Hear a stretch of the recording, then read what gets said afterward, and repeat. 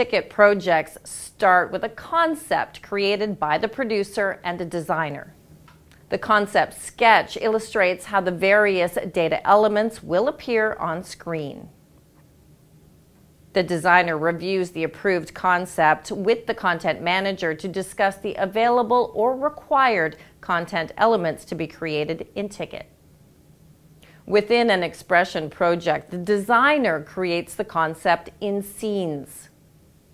Elements created in XPression, Photoshop, After Effects, and other graphic or animation tools may also be integrated into the scene.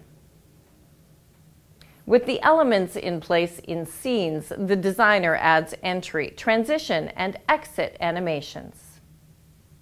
In Ticket, the content manager provides the automated or manual content sources to populate the design. Using ACE, the designer coordinates the terminology used in the scenes with Ticket content. The Ticket virtual player is used to confirm the elements are working as planned and displaying the content as expected.